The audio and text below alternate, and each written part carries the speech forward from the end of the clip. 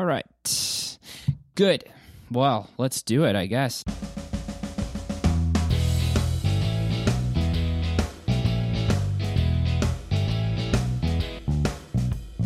Hello, everyone, and welcome to the Cinema Faith podcast for April 2022. I am your host, Jonathan Butrin, and I'm joined once again by the person I'd pick to drive my car any day, Tim Nelson.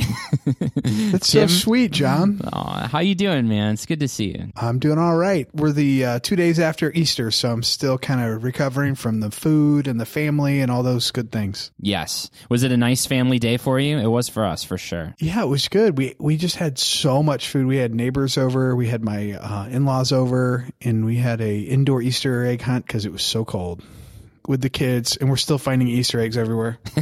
Yeah, it was snowing here in Milwaukee, so you got to love that beautiful spring weather we've got going on. I bet you don't miss that at all. I don't, although it wasn't. It kind of reached 40 where we were at, so we're always giving you an update of weather. Yeah, this was always our tradition. We're the weather report every time, even though it makes no sense because when you live in the Midwest, it's like a big part of your life. Like I've lived other places, and it's just like, why would they talk about that? But for us, not only am I an old guy, but I also live in a place where it's like the weather's constantly changing. Right. And especially, why would we talk about it if they're hearing this 3 weeks later where it's not relevant at all? That's the beauty of it. Because it's part of our suffering. That's right. Which we'll be talking about a lot today. Yes. So, Tim, before we get rolling, I want to bring back an old segment that we used to open our show with, which is, what have you been watching? So, Tim, what was the last great movie or TV show that you partook in? Oh, so I get to say TV show finally. You can. Oh, you can do it. Yeah. I've been rewatching Community, which is on Netflix right now. And Donald Glover and Chevy Chase at one point. Yeah, for a while until he had creative disagreements with the creator. But yeah. But yeah, I've been watching that. That's fun. It's very meta, and usually it'll take a movie or a television show and use that plot and then kind of pay homage to it or kind of spoof it. So it's kind of fun. What about you? Well, this may come as a surprise to our listeners, but I have been watching some TV as well, a little HBO, in fact, double surprise. And I know I've mentioned this before, but for our brand new listeners, we don't normally talk about TV, and here we both are talking about TV right now. But the reason is that we did decide we made a group decision that Cinema Faith was solely going to be focused on movies because it's just easier to cover, and we wanted to have kind of thorough coverage of the movies throughout the year. And when you're talking about TV, it's 10, 13 episodes a season now, and it's so hard to keep up with. So that's why we decided since we couldn't give a proper coverage, we wouldn't talk about TV. But because it's my podcast, this is the one time where I kind of let it fly a little bit. So you will hear on this podcast and this podcast only some TV talk at times. So I also have been watching a TV show on HBO called Station 11, which is based on a book by Emily St. John Mandel. And it is amazing, Tim. It's very topical because it takes place in a pandemic. But in this case, it's not just COVID. It's basically you get this flu mutation and you die. It's over. There's no cure. There's nothing you can do. So it wipes out most of the world, and then you have these kind of pockets of survivors. And but the cool thing about the show, because that sounds like bleak and scary, why would anyone want to watch that right now? But the cool thing about it is that it's a very optimistic take on humanity. It actually kind of takes the position of what if we actually kind of banded together after something like that, and we revealed the best part of ourselves. And it's very beautiful, and not only is it a really well-made show, I cried multiple times throughout it. It's just very life-affirming is what I came to, what I would call it at the end of it all. It's it was beautiful and life-affirming. And so if you want to experience that, I would highly recommend Station 11. It's one of the only post-apocalyptic narratives that I can say was actually life-affirming. So that's my favorite quote of the year. It's the most life-affirming post-apocalyptic narratives. I know. Isn't that crazy? You'd think and they don't go together, but it does. Maybe. I haven't seen it yet. I look forward to seeing it. Yeah. Good. So, Tim, a lot has happened in the world since we last talked, in the world of movies, I should say. So the Oscars were a few weeks ago. Now, First of all, I'm also willing to bet that some of our older listeners are wondering why we have not covered the Oscars at all in the last 2 years. They come and went and nary a peep from us, which is weird because we usually are all over it, right? So loyal, not older, like not the Older. 80, 90, 100-year-olds. No, the not loyal listeners. Nothing to do with age. From the just beginning. The loyal.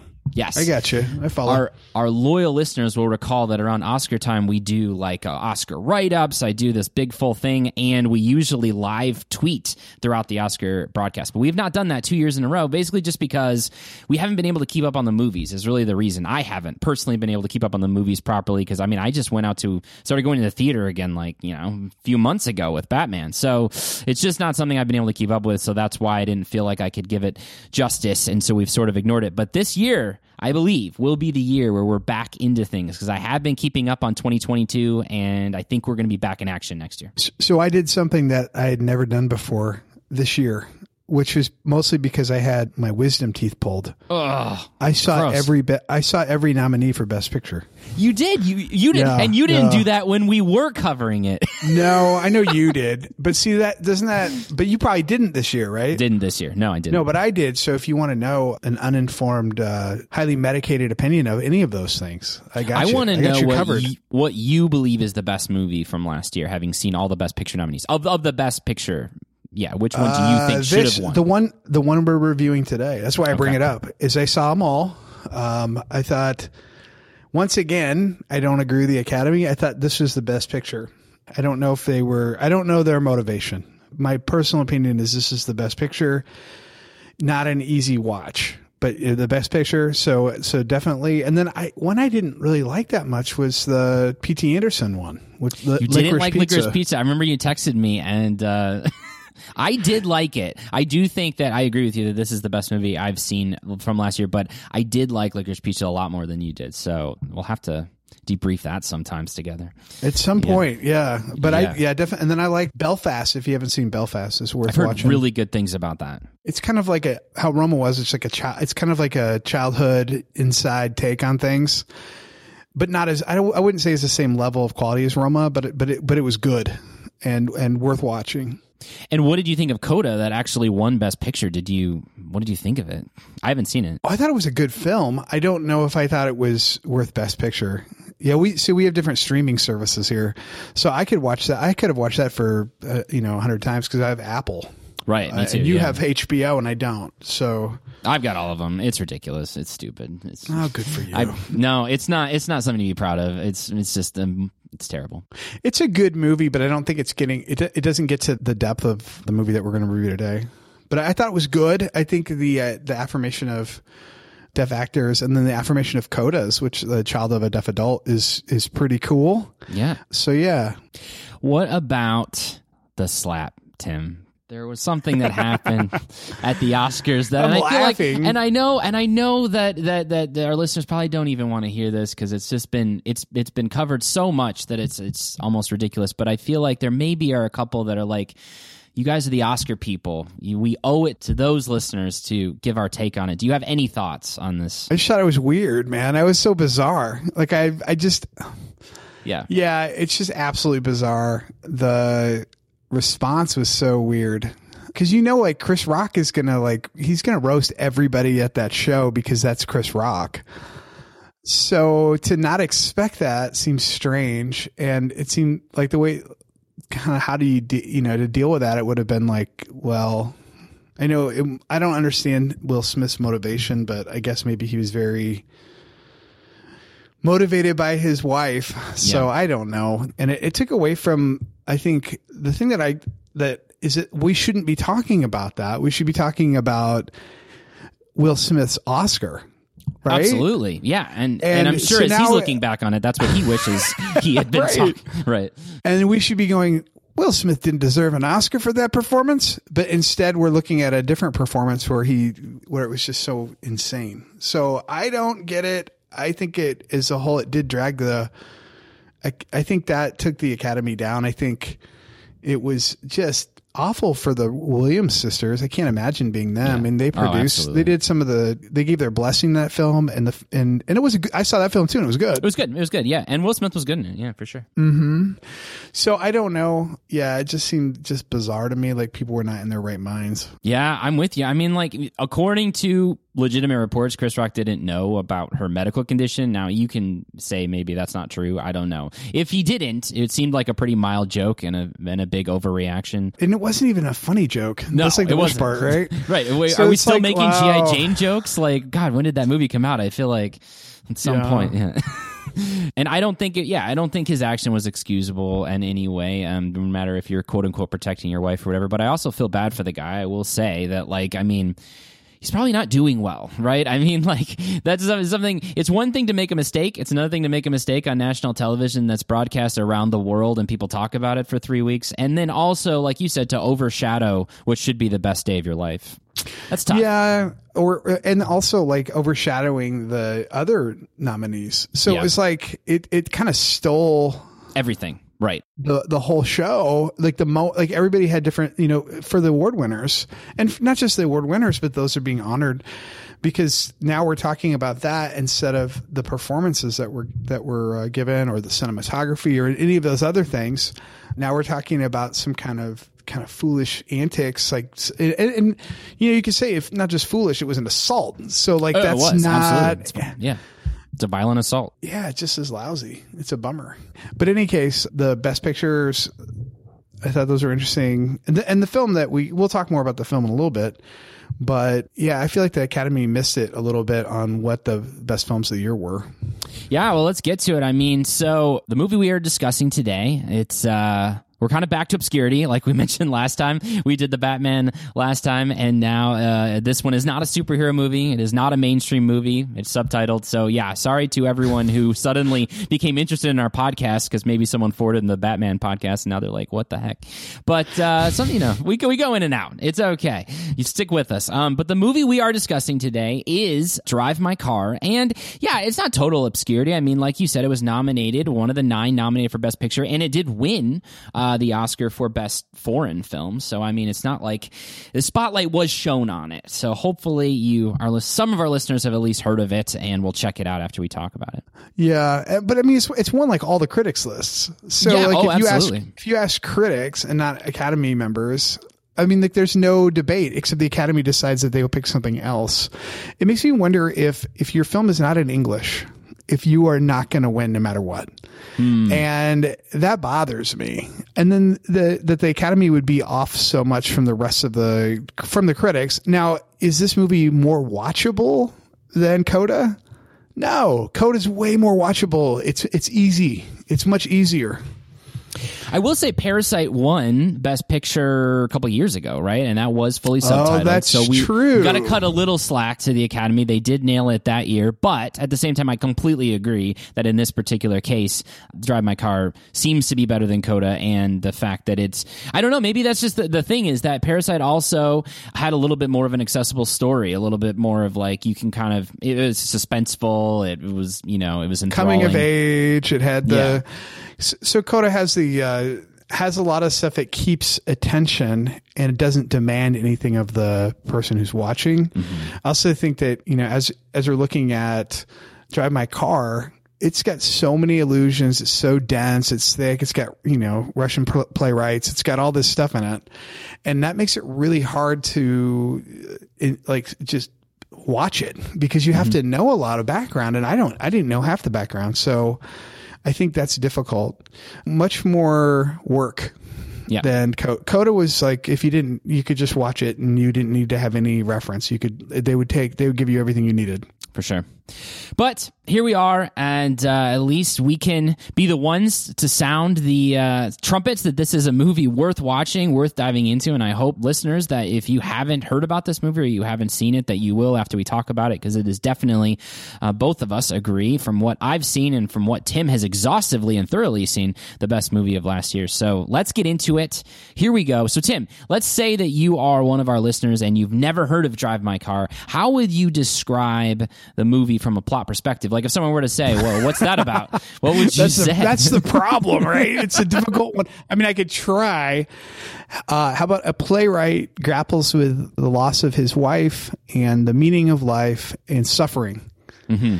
And he does it in, well, a couple contexts, but because they follow us over a number of years, like 2 or 3 years.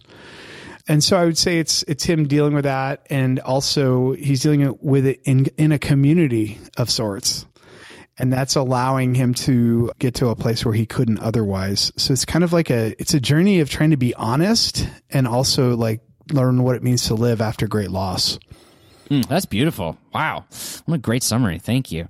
I will dive into a little more of the specifics of the plot to kind of give people a context where we'll be talking about, but that was like perfect from a general standpoint. So basically, like Tim said, this guy, his name is, and I'm going to apologize up front here. Okay, we're dealing with a foreign film. We're dealing with foreign names. These are very difficult to pronounce. I'm probably going to butcher them. I'm probably for us. It's yeah, I know, for us, and I'm just sorry if anyone knows these people or are familiar with their work. I'm just sorry if I completely butcher their names. But the theater director's name is Yusuke Kafuku, and he has a wife named Otto, and they're in love, they're happy, it would seem, and they're both into stories. He is a theater director, and she is like a screenwriter, and she likes to, all this takes place in like the first half hour, she likes to come up with stories, specifically during love making, which is interesting. Usually she'll like, they'll after they are intimate, she'll come up with like a new angle to a story she's been working on, and he'll listen. It's kind of fascinating there. And when they meet, they seem to be in love. But we also find out that their life has been marked by tragedy because they had a daughter who died at age 4. We don't know how long ago that happened, but it was a while ago. Also, there's something wrong with their marriage because one time Kafuku comes home and his wife is making love with another person, and he doesn't seem like super surprised about it, as if maybe this happens sometimes, and he just kind of leaves the house and goes on his way. And then his wife dies. Again, this is in the beginning. I'm not spoiling anything. His wife dies of a cerebral hemorrhage. And then we fast forward a few years. And now he is a resident in training a resident theater director in Hiroshima, Japan, right? Hiroshima. And he is putting on a play by Chekhov called Uncle Vanya. And he ends up hiring, as the lead role, the very person that he saw his wife cheating on. And that kind of leads to all the rest of the things that happen, which I will not spoil. There's a lot of conflict and a lot of, like you said, everyone in the film is dealing with tragedy and suffering and the way they interact. And the other part of the story I should mention, why it's called Drive My Car, is this theater has this rule in place that he is not allowed to drive himself to and from the place where he stays at night. And it's an hour away. And he specifically picked it an hour away so he could kind of practice his lines or have the play kind of being immerse himself in the play on the drive there, but he's not allowed to drive himself, so they hire a driver for him, and her name is Misaki, and they're forced to kind of spend all this time in the car together, and that becomes a central point of the film. So there you go. That's sort of the minutia. Tim gave you the overview, and I kind of dove in a little bit. I hope that gives you some context of what this is all about, and we'll go further.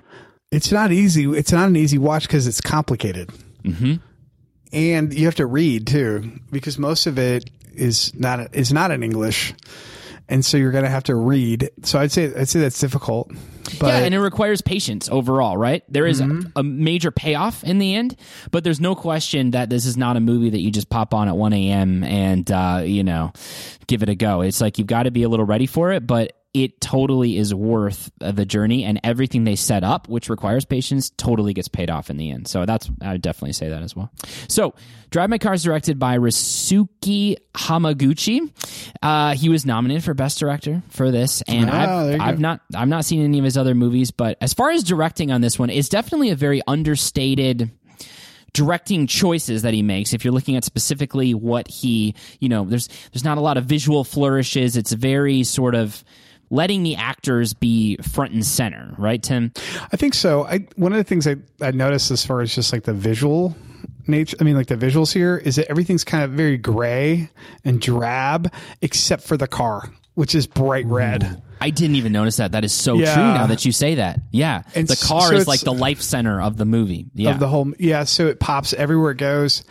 Yeah, so like I know in some countries, like the most of the cars are gray, black, or white, and this car is bright red, and it's a 1990 or 91 Saab, and it pops everywhere you go. You see the car, and it's winter time, and everything is dark, like grayscale, and there's no leaves on the trees, and there's snow, but the car is like really becomes the center of the movie because it's bright red. So I like that contrast. Yep, that's a choice right there. And then, even if I think one of the misnomers that you think about when you talk about directing is you're like, oh, a good directed movie is like Tony Scott changing filters all the time and the camera goes upside down. And it's like, no, actually, the director's primary job is to work with actors and get the best performances of the actors. Like that's one of the first things you learn in film school is that directors work with the actors. And I believe if you're going from that angle, I mean, this is a very well-directed film because the performances are front and center and they're all fantastic throughout. Yeah. So, yeah, I think he does a great job. And like what you said, there's all these little flourishes too. So, yeah.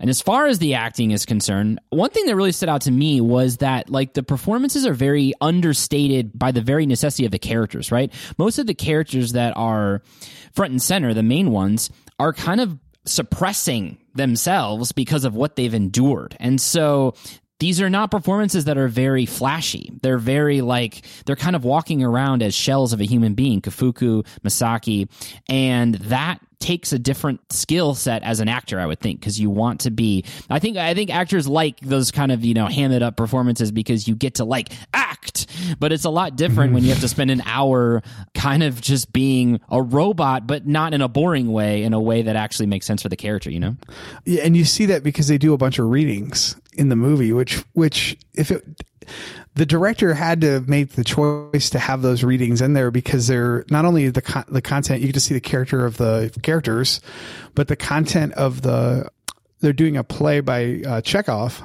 and the content of the play and the lines of the play. And then what we get to realize toward the end is that the lines matter so much that you can't just memorize your lines. You got to memorize the whole thing. And so they think they're doing a read through, but what he's trying to do is get them to know every line in the play. So he actually asked them to take any affectation and remove it. So I the love actors, that. Yeah. What do you want us to do? And they're like, no, remove the affectation. And he doesn't tell them why they're doing it. Right. And there's this one actor in the play, like the main character, who's just wants to, he keeps trying to inject even a little bit of emotion, and the guy to the left or to his right or whatever is just reading it totally boring, and the main actor who's trying to do the emotion is getting really frustrated, and then the director's like, no, the guy to your right's doing it the right way. It's like so anti-acting. Right. And it gets kind of revealed at the end that we have to be even more familiar with the other characters' lines in order for us to do our lines, which I was like, oh, that's big, because it makes sense for the whole movie. It's huge. Right. So, but from an acting perspective, right, you have both Masaki and Kafuku are basically don't spend a lot of time emoting until the end, which makes it that what gets revealed about them and where the journey that they eventually get to that much more powerful because of what we've seen, in that middle section. So that's good acting. I mean, probably the flashiest role in the movie is that young actor I just mentioned. His name is Koji, played by Masaki Okada. He's kind of this, I guess, we don't know much about the context, but he's supposed to be this sort of young, hot actor that's been in a lot of movies. He's very famous, and he's doing this play for some reason, and he's been cast in the title role. And he's lost his agent because he basically has been out of control in every area of his life. So exactly, he had a relationship with a younger girl, right, or something like that.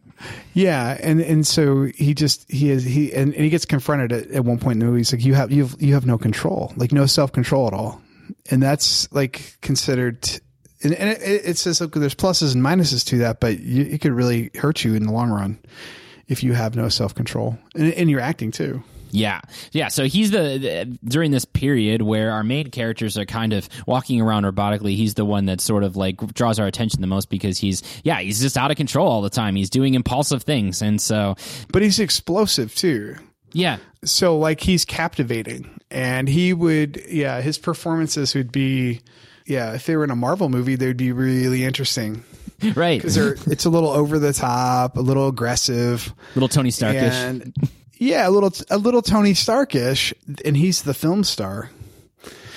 But that's also, it's the kind of double-edged sword. So it's also wrecking his personal life and his professional life, even though it's very interesting to an audience. Yeah. So, but really all the performances across the board are great in this, and the movie does live and die by them, and it's a very character-driven piece. And so I was really impressed with everybody in the movie. So I want to kind of take a detour, Tim, and I want to kind of a little break from tradition of our normal format. I just want to dive right into sort of some things that stood out to me, and then throughout we can sort of discuss and center in on some of the themes like throughout the rest of the podcast. So instead of setting aside a certain section for that, let's just go ahead and get to it all, the center of it all thematically. Is that cool? Sure. All right. So one thing that really struck me was the diversity of language that's presented in the movie, like sort of the depths that we'll go to communicate with each other, and how like our emotions transcends language. And there's so many different languages depicted, right? I know off the top there's Japanese, Mandarin, Korean, sign language, English, right? There's so many different languages. And during rehearsals for the play, Yusuke will say his direction in, it's either Japanese or Korean. I don't know what his main language is. Did you pick up on that? Japanese. Japanese. So he'll speak it in Japanese, and then he'll speak it in English, right, to one of the actors that speaks in English, which is so interesting hearing that contrast back and forth between the way both of them are presented side by side. And then there's the sign language piece, because one of the actors who Yusuke hires acts entirely in sign language. And they're able to do that because when they put on the play, there's a screen that reveals all of the dialogue in all the various languages for whoever's there. So she's able to sign her lines, and then people can read them on the screen. And there's that beautiful scene where they go for dinner to meet the sign language. Her name is Lee Yun Ah. That's her name of her character who does this, whose language is signing. And they meet her husband Gong, and they go out for dinner. The playwright, or the director, and his driver Masaki go out for dinner with that couple, and we kind of hear their story and how he learned sign language. Gong learned sign language because he wanted to communicate with Lee Yun Ya. And it's just beautiful how that scene progresses and how the movie really takes its time. And that's another thing I appreciate is it takes its time for her to sign, and then he sort of processes what she's saying and then translates it. And I just thought it was really beautiful, all these languages coming together and how that all interacts with each other. What did you think about that, Tim? Yeah, I thought it was cool. I think that it kind of takes its cues from Hiroshima. So I look at the city, and the city is this big. I mean, I was looking up all the different monuments. It is a monument to world peace at this point. It's like, how do we never do this again as humanity? And so that everything is translated in all these different languages throughout the city. So that when you go to the different, and that's even in the film, they basically tour all these places. And so that as you go through the city, it's like the world goes there. And then once a year, the world goes there too, to commemorate. And so you go through, and it's like the idea is that we have this big connection and we have more to gain together, and that we have to work towards some kind of peace because this can't happen again. Yeah. And so that kind of takes its cue from it makes sense. Why would they have it in multiple languages here? And who would put up with that as a play, as going to a performance? And I'm like, oh, this city would, and they would do it very intentionally. Yeah. So that made sense to me. That's so cool. I didn't even pick up on that. And then the depths that we need to go to communicate with each other and stay in a relationship with each other to avoid something like that happening again. That's beautiful. Yeah. And then some of the stuff we didn't pick up on, which is that traditionally there's and I don't want to speak for whole groups, but I guess there was a survey of the Korean people, and it's like 80-something% of them didn't think they could trust Japanese people at all. And that has a long history going back to the 16th and 17th century. And so in real, war crimes and all kinds of stuff. And I even experienced that in seminary. I was in a group that had a Japanese woman and then 2 Korean men, and they explained it to me. I had no idea. And so then you see a couple who's married, and one is Japanese and one is Korean. One does sign language and one had to learn it. And it's like there's just a lot of work going into connection. And it's just pretty cool. That is cool. And yeah. And then you also have, so multiple languages, English, and you have somebody that was born in China, and all this stuff happening. So it was Yeah, that's very intentional.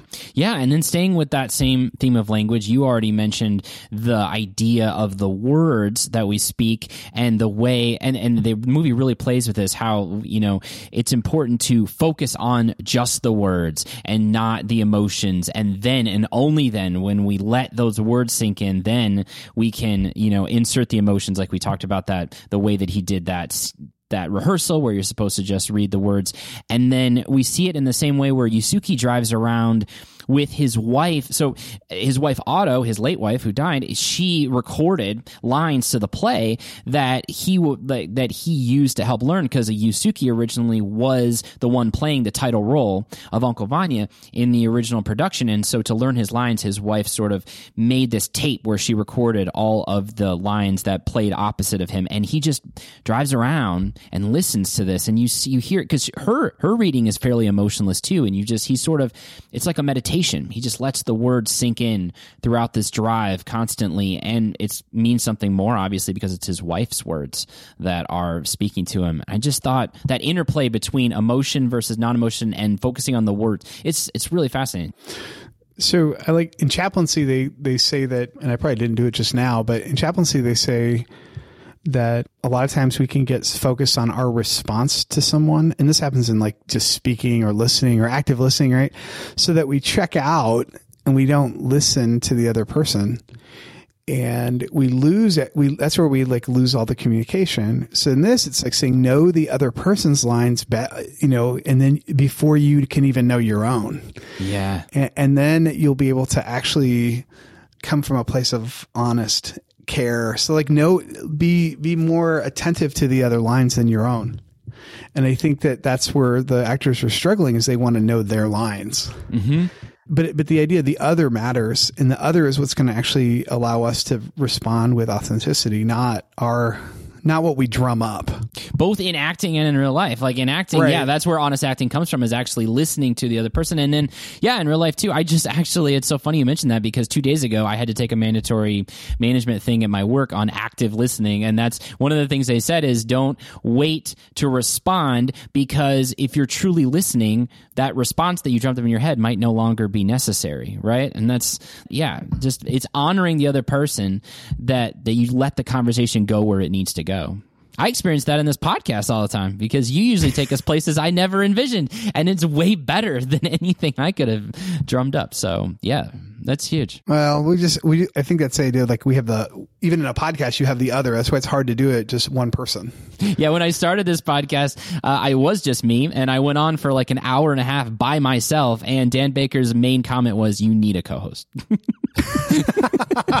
I've deleted all of those episodes. You cannot find them. But I want to hear your long rants again. They're dead. It's terrible. So anyway, but you're totally right. Yeah, the importance of the other, honoring the other in both art and real life. It's beautiful. And then also in the midst of their suffering and our suffering, so that we seek to understand the other, and then also to know how we feel. Like seek to know ourselves as well. So like, how do I actually feel? What have maybe I haven't been feeling. Maybe I've been avoiding like my feelings. So you have this coming out of this film, and I think authenticity is a big theme. So how do I live authentically? And so even in the midst when my life isn't going how I had hoped and I feel like I've wasted it, how do I still live authentically? And that's difficult, I think. And that's how Kafuku and Misaki can actually get to the place at the end of the film where they finally throw off their shells, their hard layers that they've, put on them, and they can get to that place of genuine emotional intimacy and authenticity at the end. It's because through their conversations, through their just that's what the main thrust of the film is, their conversations in the car, and that gets them to that place. So yeah, I totally agree with you. Is that they get to that place in the car, and then even the act of like driving someone else's car. When you allow somebody to drive you in your car, as we will soon learn with our kids, it's like a big act of trust, because it's like this thing that you care about. And even more so for him, the car has this symbolism of this is his past, this is his wife, the car is, I mean, nobody drives around, well, few people do, but he's driving around a 30-year-old Saab. Yeah, right. I mean, I guess some folks do that, but the idea is like he can't let go of it. It's from when he worked in TV before he did play, so he was making money at some point. And so that's from his days when he says in the film that when he was happy. And so he's handing the token of his past happiness to this person that he just met. And I think it's a very big act of trust. Yeah. And I think that trust continues because he sees that person is careful with him, like provides and listens well and doesn't speak much, actually. Right. It's the antithesis of the great actor the young actor that we see in the film. Is this it's a certain quietness and pain that he picks up on in the driver that allows him to trust. She's a good listener, Misaki, the driver, and she also, like you said, allows him the space to reveal himself in an authentic way. She's not always trying to interject. She's not always trying to assert herself at all. She's the exact opposite of that, and that honoring is what allows him to reveal what he's been bearing. So it's a slow trust process, and it's based in she has a literal scar on her face from her pain, but it's based on like being able to honestly reveal a little bit at a time as trust is built, and then able to actually talk about kind of the full wounding that people have experienced. Not going to sell a lot of tickets. Anyway. Back to that. I know. But how extremely meaningful. Oh, yeah. Yeah, absolutely. But I did like the contrast between Yusuke and that young actor, Koji. You know, you got this like grizzled older director and he's faced all this life experience. And then this Koji guy is just like this young hot thing and just cannot control himself. And it's so interesting how they both shared the same woman and they both loved her in their own way. And then the fact that Kafuki hires him to be the same part that he himself played and that his wife ran lines for him for. It's just there's a lot going on there, right? A lot of tension, a lot of subtext. And to me, like the standout scene of the whole movie was when Koji is telling the story that Otto told him, which is a continuation of the story. So like at the beginning, we see Otto telling a story to Yusuke about this girl who keeps breaking into this boy's home because she's obsessed with him or whatever. And so we see that, we hear that story up to a point, but then Koji fills in the rest of the story that Yusuke's never heard. And the subtext there is that Koji probably heard it after making love to Otto, right? And which is a whole other thing. And so, but also it's a parable, that story is, and it's a confession of someone who can't confess. So a confession from Otto, and maybe even Koji to a certain extent, right? In that car, yeah, possibly, that too. I think that that says that she knew that she did it and she had remorse for it, but wasn't able to, and she bore the suffering that is related to him not basically responding to that. But yeah, she does identify herself as a lamprey, which the girl in the story was a lamprey in a former life. Yeah, in the story. So, and she really identifies with that. And so the lamprey exists only when it can suck the blood and nutrients of another fish. It latches onto them, and a lamprey without that isn't able to survive. And she's identifying herself as, I feel like, a parasite. Yeah. And who knows when I'll die? Who knows when I won't? But she's using that to say, this is me. Perhaps who feels the need to get more and more from other people, even though it's costing this emotional harm to her husband. Yeah. And it might be she, post the death of their child, does she just not ever feel alive? That's a good point. And only when she's making up these, as she's creating these stories, it's just like sex and stories, and that's it. Yeah. And she feels like this creature that basically sucks the life out of another creature. I mean, that's a lot of guilt. But that scene was incredible, right? Where Koji's telling that story, he's tearing up, and because I think there is an element where he understands what he's done to Kafuki as well. And then after that, for the very first time, it's interesting because Kafuki goes to the front seat for the passenger seat of the car. He's been in the back seat this whole time. And because Misaki, of course, is driving the car this whole time, she's heard everything that's happened. And it's almost like they cross a different point in their relationship because of that encounter, because of what she's witnessed. So he goes in the passenger seat, and then he hands her a cigarette for the first time also, because they weren't previously. They don't smoke in the car. He won't let her smoke in the car. So he hands her a cigarette. they smoke together, and then there's this very cool shot of them sort of flicking the cigarette, both of their hands, flicking their cigarettes in the sunroof, and you see a close-up of their hands. Oh, beautiful. Just really cool. That's like a great shot. Like that's the shot of the movie right there. Totally. But if the car symbolizes like this past that he wants to get back to but can never get back to, then smoking a cigarette in the car is like saying, okay, it's time to move. I'm willing to do this, and this isn't going to be a temple anymore. Yeah. And I'm like, whoa. And even moving from the back to the front, there's that too. Yeah. And she affirms like, hey, he sounded like he was telling the truth, even if it was just true to him. He basically confesses that he thought he was in love with her, but she really didn't love him. She was using him to get the stories. She was using him to feel, and using him as a substitute, for her husband. And he thought that she loved him. So he's got, so at the moment he's really talking about his suffering to a certain degree too. Yep. The best he can in that context. Cause he says, I've come here cause I want change, the young actor. And I guess he got it. He got it. Yeah. In ways we won't spoil. Yeah, we'll let you watch the movie. I love this idea of the car becoming sort of a confession booth, right? And you mentioned it's a temple, which I do think in one way you're right, that like it was a temple to Kafuki in a bad way, and it's sort of like he was holding on to the past, and then it becomes something different. But throughout the whole movie, it kind of becomes a temple too, right? And I feel like these intimate conversations that come out of it, it's sort of this place that you can go where you can let out what's really going on inside. And we don't have many places like that anymore. And I lament that, right? Like, I mean, that's what church is supposed to be, right? It's supposed to be the one place where you can be yourself, where you can be real. But church has become often the exact opposite of that. It's the place where you have to put on a mask and act like everything's great and you're doing just fine. And like the one, and sometimes you have, I don't know, accountability groups in churches where you can be real with each other, but it usually is focused on sex, and it's just this weird sort of sub thing. And I lament the fact that we can't come up with some sort of model that actually is a place where we could truly be ourselves. I feel like the closest you come to that is going down the street to a bar on a Sunday where people are actually able to be honest with each other with a little alcohol. And so, yeah. What do you think about that?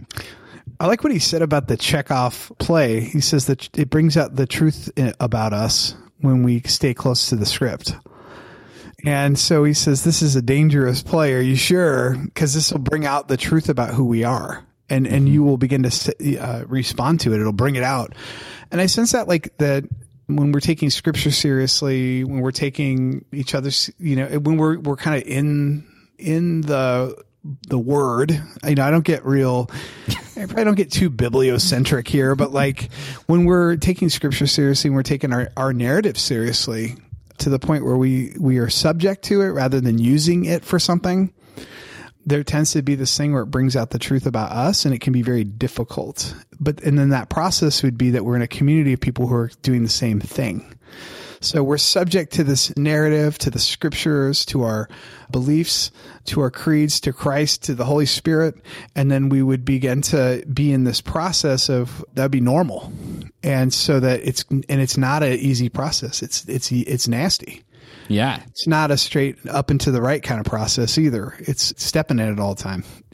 I love that idea where in the movie, Chekhov's play, his words are kind of the meditation of Kafuki all the time, right? He's always playing in them in the car, and that's what's like driving him, and it's like deep in his soul. And the fact that, and then comparing that to how as Christians we're supposed to be immersing ourselves in, not just scripture, but Jesus as the ultimate word, and like that's the meditation of our heart, and that's what's supposed to inform our interactions. That's really cool, and it's true. And if we do it the right way, then we get to places where we can have authentic communities, and we can have, and I've experienced it in pockets, in seasons, where you really feel like you can be who you truly are, and it's beautiful when it happens. It's just not the norm, unfortunately. Yeah, I think you're right.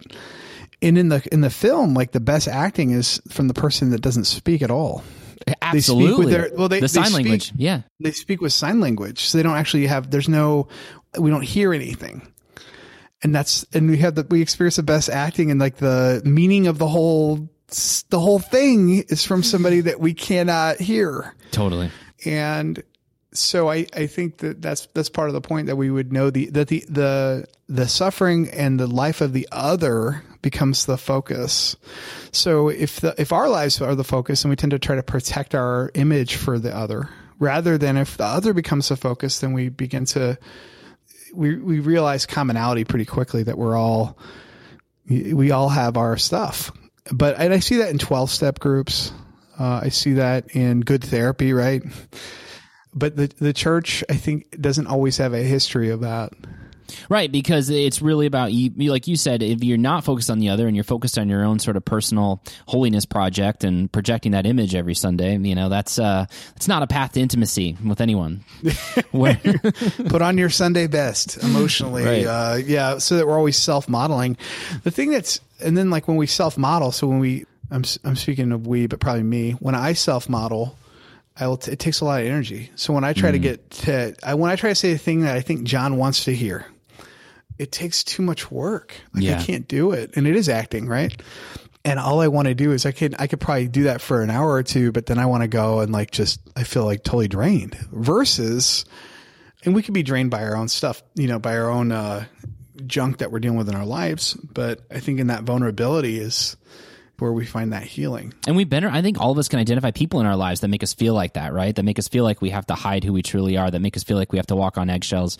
And it is draining. And you come back exhausted, and you just want to run to those people that you can be safe with, that you can truly be yourself with. Yeah. Yeah. So I guess shame is like one of the idea of shame and suffering, so that we would feel a deep sense of shame. I mean, part of the story here is like that people are so afraid of shame that they will hide all the time. I mean, that's part of our big narrative too, is that we would rather hide our true selves than to bear those things and have the possibility of being shamed by a community. And there's an idea too that I really loved about how art can sort of function as this tool that brings up those emotions inside of us. We already talked about the play, and we talked about scripture, and which is another, artistic expression. And it's sort of how this art can reveal what's truly inside of us. And like you mentioned this already, but Yusuke was scared. He's scared to play Uncle Vanya because he knows what the words and what the art is going to draw out of him. And that scares him. And when it comes to the point where he has to decide whether to do it, he doesn't think he can, because he knows that it's going to bring him to a place that's too hurtful and too real, right? And you have that practice session in the park where the two female actors are no longer acting. Like their words have sort of taken over, and it becomes something. Can they understand each other? I don't know. What do you mean? I think that they can't. So like in that, because one of them understands Japanese and Korean Sign Language, and the other one only knows, she speaks Chinese and English. I think so. I'm trying to. I need to go back and see who. I don't know if they can understand each other, but they know the lines so well that they get what's going on. That's it. Yeah. Right. It transcends language in that moment, right? Which is the beauty of it. And Kofuku even says, like, something has happened here between those actors. That's all he says. It's almost like he treats it like a holy moment, that to talk about it would be to cheapen it. And what happens is the younger actress, she's born in China, she was basically used by the older guy who has not the older guy, the younger actor who doesn't have self-control. So basically they had one night stand or whatever. And so she experienced this suffering where she thought that they were going to be in love, but really it wasn't that at all. And you can see like the Korean Sign Language woman can tell that she uses the narrative as a way to kind of enter into that suffering, and she sees her. And I think that's key to like everything in this, is that she's able to see what she's been through, and then begin to come alongside and listen. And then the text almost becomes, I mean, it's not meaningless, but the text might bring this out, but it's like human connection that's occurring, and the text is just a vehicle for it. Yeah, right. Exactly. I found the same thing. I mentioned Station 11 at the beginning. There's the same theme shows up there where art kind of becomes this vehicle for expressing what's truly inside of ourselves. So in the show, there's, in this like fast forward like 20 years after the pandemic has wiped out most of humanity, there's this traveling troupe, and they put on Shakespeare plays plays, and they call it the wheel, and they go around basically from city to city, and they cover this circle, and once a year they arrive in your city and they put on another Shakespeare play. And there's this beautiful moment towards the end of the series where this girl who is kind of in charge of the production, she specifically gives roles of Shakespeare and Hamlet to two people who need to connect with each other, who are it's a mother and son, and they have been estranged, and she gives them these roles and these lines because they know that the text will bring that out in them. And it's really hard to explain, but basically I hate Shakespeare. Like, honestly, like, I just hate the whole, it all sounds just like totally foreign to me, and I can never understand it. But in this moment, these two characters are speaking sign language or not sign language. They're speaking Shakespeare's words, which I don't understand, but because you understand the relationship of them and what they're trying to express, like, it was one of the most beautiful things I've ever seen. And I'm crying listening to Shakespeare simply not because of the words, but because of what they're expressing to each other in their emotions and their faces. And that's just another example of that, where the words matter, but in a way they don't.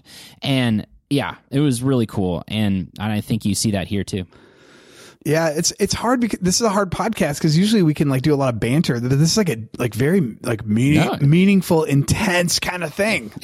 And so the movie forms the path. That's all you can do. So we've both been kind of emotionally moved by this movie.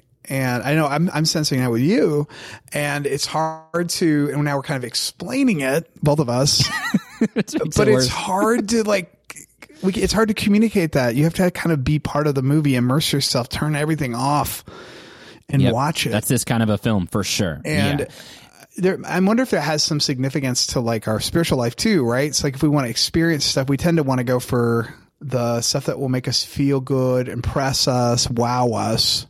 But maybe it's like more contemplative. So maybe, at least for me, I know like the turning stuff off and letting ourselves feel, like that's one of the big themes I think in the movie is I didn't let myself feel hurt. And because I didn't let myself feel hurt, I'm full of regret and I'm miserable, and I didn't yell at the person I was supposed to yell at. And you don't hear that ever, because that would be inappropriate, but it wouldn't be. It would have been inappropriate in this in the film here. And it's spewing out in other ways because I haven't properly felt it and dealt with it and let that heal. Yeah. So it's a movie about peace. I mean, in some ways, it's like, how then do we live? How do we find peace in the midst of where it seems like our lives are? I mean, I think Hiroshima is like a big background, because it's like we had 100 and some thousand people die here. And then we had to rebuild, and here's how we rebuilt. And so they rebuilt the whole city, where there's a line going through the city from where the bomb dropped all the way through past the trash plant. Remember this part? So they have windows so you can watch the garbage get incinerated, but they weren't going to like break the line from where the bomb dropped to the ocean. The architect changed the plan and made it so you could walk all the way there, and it was a clear zone. But and I also like that metaphor, like you have to like go through the garbage to get to as part of that suffering to get to wherever you're going. I read this quote by Annie Dillard, which touches on that. It was in this book I've been reading by Richard Rohr, but this quote by Annie Dillard says, "In the deeps are the violence and terror of what psychology has warned us. But if you ride those monsters down, if you drop with them farther over the world's rim, you find what our sciences cannot locate or name, the substrate, the ocean or matrix or ether, which buoys the rest, which gives goodness its power for good and evil its power for evil, the unified field, our complex and inexplicable caring for each other and for our life together here, which is given, not learned." That's by Annie Dillard. I thought that was really powerful. And it's sort of that idea of like art can become a way to sort of tap into things that we didn't know about that were inside of us, or all the things that we've suppressed. And if you ride that, if you allow that vehicle to take you down, you get to sort of this thing beyond words, beyond everything, that sort of is the connector between the space between words, really, which is what we see in the play in certain moments, and where the words fall away and all we have is what actually matters. So I thought that was really cool. Yeah. I like that. That's a cool quote, and the idea of like, how do we, in some ways it's like very dual, like there's poles, right? So like, how do we even like affirm the good if we don't know the bad? And I think there's some level of like, if you've gone through suffering, then you know what good feels like. And maybe you're not capable. I know some suffering is so debilitating. I don't think it's going to get anything's going to good come out of that this side of, the eschaton or whatever. But I do think that we do have the capability to go, well, I know that this isn't good. And I know I can work toward a different good in my life, but also usually it's not us doing self-improvement. And I think this film captures it, which it's no. So like at the end of the film, do you mind if I would? Let's do it. Yeah. Right. I want to go there. Let's close with talking about this theme of suffering and what we see at the end. That's what I want to do. Yeah. So at the end, through the time in the car with his driver, we realize that the young girl who's 23 has gone through basically a horrible, miserable suffering, basically watching as her mom dies in a landslide and all this other stuff. So a bunch of events occur, and it makes it so our main character has to be confronted with, am I going to play Vanya or not in this film? Which last time he played Vanya, he basically had a episode where he couldn't continue because it was too emotionally overwhelming for him. He just had to stop, and he's like, I don't know if I can do it. And so he does something that's pretty radical, which is they give him a couple days to go and make his decision. And so what he does is, instead of just like going and thinking about it for himself, he goes, here's a person next to me who's suffering, or who has suffered. So I'm going to take myself and not make me the main deal. I'm going to have her be the main deal. And so they traveled from Hiroshima to Hokkaido, or a village near Hokkaido. And so I map quested that. Nice. 28 hours.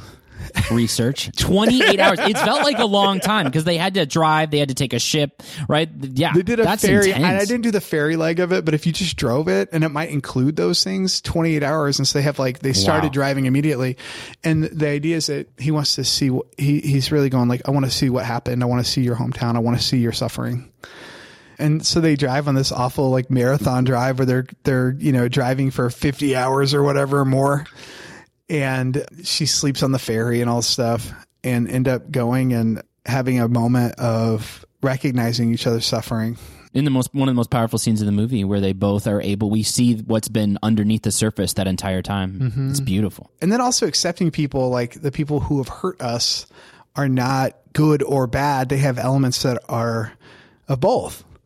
So that the tendency is to vilify, even, is to say, you are bad, you are good, and I'm only around good people, which those are judgments. Those aren't really, that's not a reality. Yeah. And so how do we make peace with our past when we've been radically hurt? And I don't know.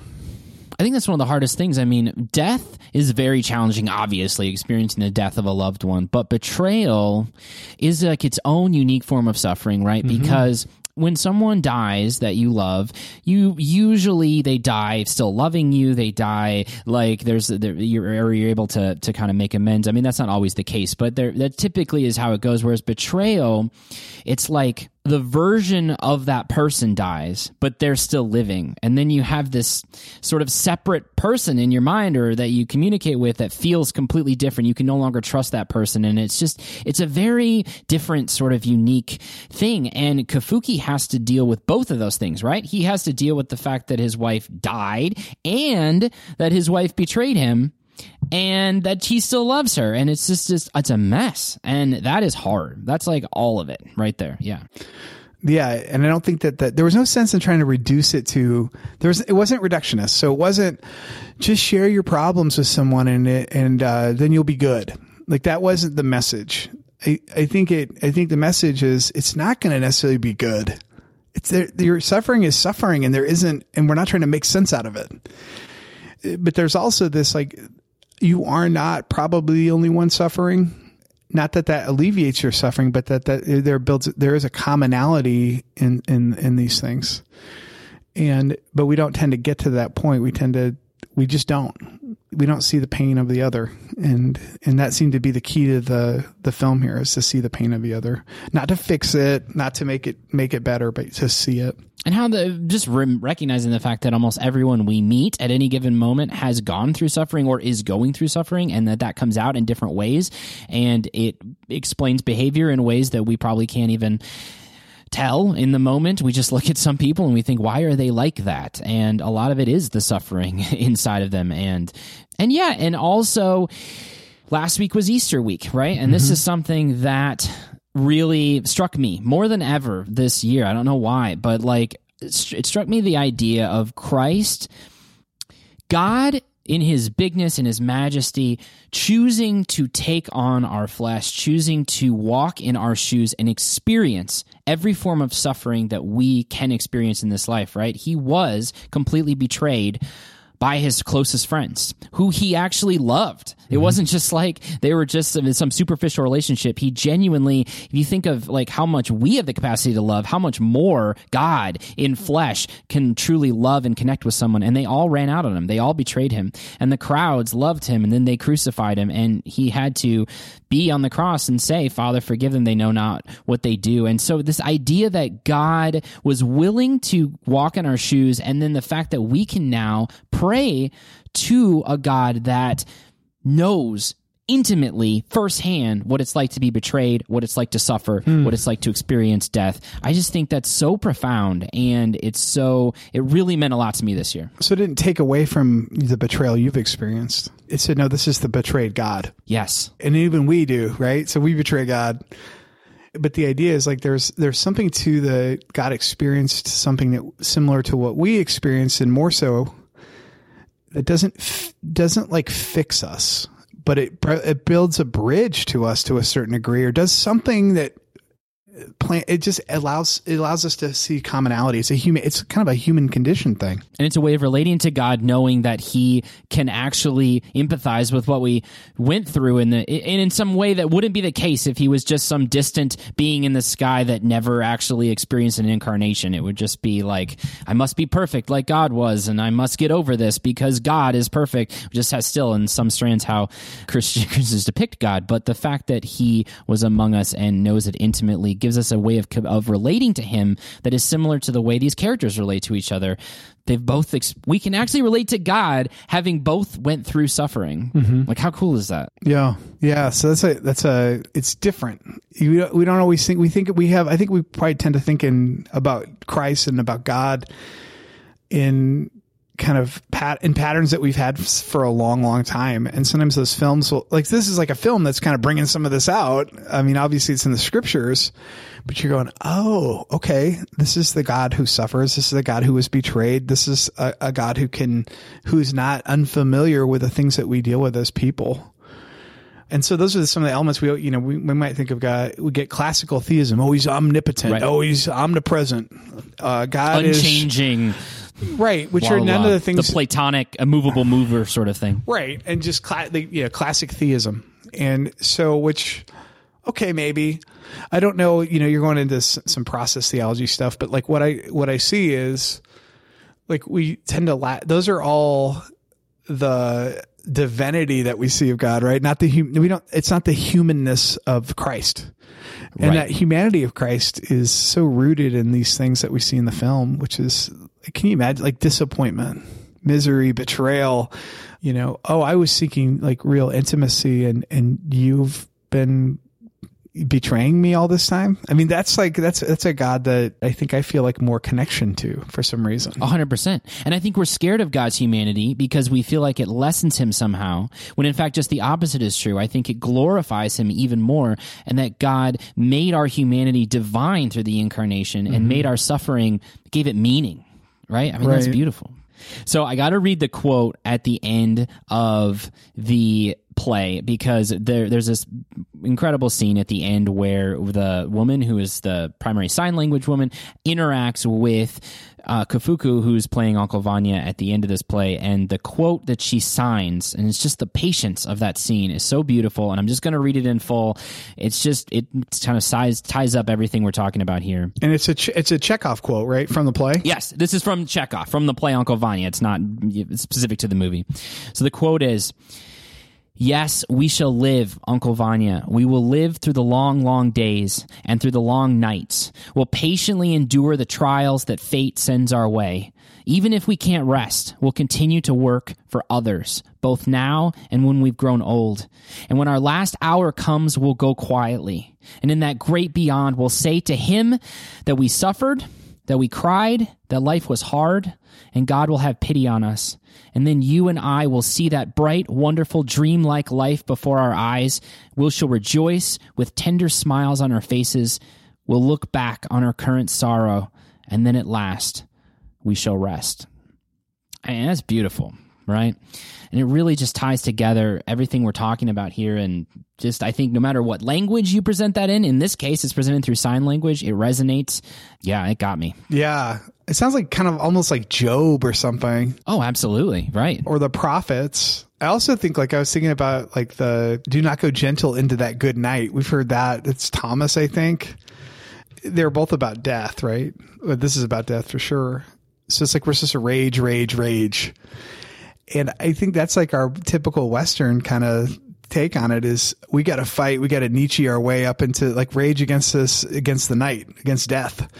And this is saying like, we're going to endure sufferings and we're going to see the light at the end. And God's, you know, and I think that's a different take on things versus rage, rage, rage. And maybe I'm misinterpreting the latter there, but I feel like we fear death. And this is saying like, no, this is like God is we're going to know God basically. And we're going to be, and we're going to endure until then. You know? I mean, that's the hope of Christianity, right? If the ultimate thrust of scripture is that even death will be finally swallowed up forever, right? I mean, which is what it promises. Like I love to envision a reality beyond this one where somehow every relationship that we experience, betrayal, everything that was broken, all the masks that we had to put on in this life just to get by day are stripped away, and we're able to see each other in our essence. Every person is able to see each other in their essence. Every relationship that was broken is somehow restored and reconciled. That to me seems like the kind of ending that God, the master of all story, would make for us. And I truly hope that that is how it all wraps up. Yeah, me too. Yeah, I do. I think that's our hope, right? So I agree with you. My friend always says, he's a friend of mine that does 12-step, and he says, I don't know if it's going to get right this side of the dirt. Yes, absolutely. And I think that I like the beauty of what you're saying, but I think I lived a long time thinking that I could right every wrong this side of the dirt, and that may not be the case. It might be that like some of these things are, you know, things that we've experienced or that we've perpetrated against others.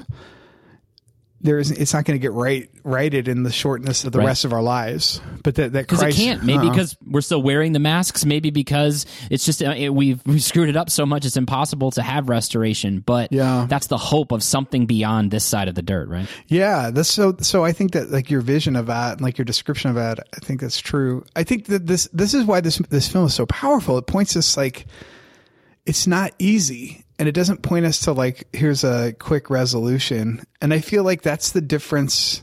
Coda is a very good movie. Coda points us to a feel-good scenario where everybody gets what they want and where everybody's life turns out to be super happy in the end. But like reality does not bear that out. It doesn't hold. And sometimes we need that. Because we need the fairy tale. And I think that's what you see in the Best Picture winner. And I think in this film, we see reality, but that's hard. It's hard to watch even because of the reality, and it's hard to be in this film. But I think the payoff, it's a huge payoff, and it's just true. And so it's true because it's true because it's true. And it's so honest. I know that Roger Ebert once said about Werner Herzog, he said he's never done anything that wasn't true or something. Something like that. I can't remember the quote. You know what I'm talking about? Yeah, I've heard it before. Yeah. Everything he's done is true. So the idea is, like I said, he didn't like everything he did, but it was all honest. I sense that in this is so true. And that's why the critics have picked up on it. And hopefully a few more folks will pick up on it too. Absolutely. Yeah. All right. There you have it. I mean, that's the movie. That's Drive My Car. Now, Tim, what would you say? Just go ahead and give us your last word on the movie and your letter grade. Go ahead. Last word on the movie is that there's hope at the end of this movie, is that our endings can be someone else's beginnings. So maybe some of our things that are our deepest brokenness could actually provide hope for someone else, if we're risky enough to share. So I think this movie encourages vulnerability in us and care for one another. And I give it an A, solid A, best movie of the year that I've seen. Hey, can't say anything more than that. It's beautiful, Tim. I, too, will give it a solid A. It's the best movie I've seen from last year, though I have not seen all of them. It's the best one I've seen, and I think I'll leave it at Tim's word. I'll let him have the final word on that. It's beautiful. So there you have it. That is Drive My Car. It is currently streaming on HBO Max. That's right, our friend HBO. You can go watch it. So what I would recommend, if it's just me, but I'd recommend you just, for 1 month, pay that $14, dear listener. Pay that, maybe don't go to Starbucks a couple times. Go ahead and pay that money, and then you can watch Drive My Car, and you can watch Station 11, and I think you will see similarities between the two, and you will, if nothing else, see two fantastic works of art, and you can do it all in 30 days for just $14. So there is my HBO plug that we are not getting paid for. We're drinking it now. Yes, but there you go. So I do hope you guys will check it out. I know that it is, for a lot of you, it's a movie you've never heard of. I know maybe some are leery of subtitles, but give it a go. I promise. I mean, just listening to this, I mean, you've heard what it brought out in us. I think if you are patient and you give this film your time, it will bring out things that you didn't expect. So, Tim, next month is May, and the beauty of May is that I'm coming out to your neck of the woods. Yay. So I am traveling to St. Louis, Missouri to hang out with Tim Nelson for a few days. Kansas City. That's it. That's what I meant. That's okay, Oh, my man. gosh. It's okay. Good thing I'm not driving. I would have plugged in St. Louis. It's a nice, St. Louis is a nice city. Don't get me wrong. No, it's fine. Excuse me. We are going to Kansas City, Missouri, and so I'll be able to hang out with Tim for a few days, and hopefully what my goal is, I haven't talked to him about this, but hopefully we can work out maybe going to see the movie that we're going to be podcasting on in May together, so we can, for the first time in a long time, actually take in the movie experience part at least together, and then podcast on it later. I think that would be fun, so we'll see. I think that's my goal. Is May a good month for movies historically? It's good. No, there are finally going to be a few movies that are worth seeing. The Northman is coming out. That's the new Robert Eggers movie. Ethan Hawke is in it. Robert Eggers is the director, but Ethan Hawke does star in that movie, and it's apparently he did The Lighthouse, so it's got a lot of buzz behind it. So we might end up seeing that. There's also that Nicolas Cage movie that's kind of like Nicolas Cage being his most Nicolas Cagey, and that actually is getting fantastic reviews. So we'll have to decide which one we're going to land on. Oh, we got to do another Cage movie. We did one. What I'm saying? Was it Mandy? What was the one we saw? It was that one, that crazy horror movie with Nicolas Cage, and we waxed poetic about all things. People actually love that podcast. They did. That was one of our better ones. Okay, well, we'll do another Cage movie. He brings out the best in us. Yeah, absolutely. So we'll find out which one we do, but I'm just really excited to see you, Tim, in person and to take in a movie with you. So we'll have all of that to talk about and more in May. Until then, keep the faith, my friends. We will see you next time.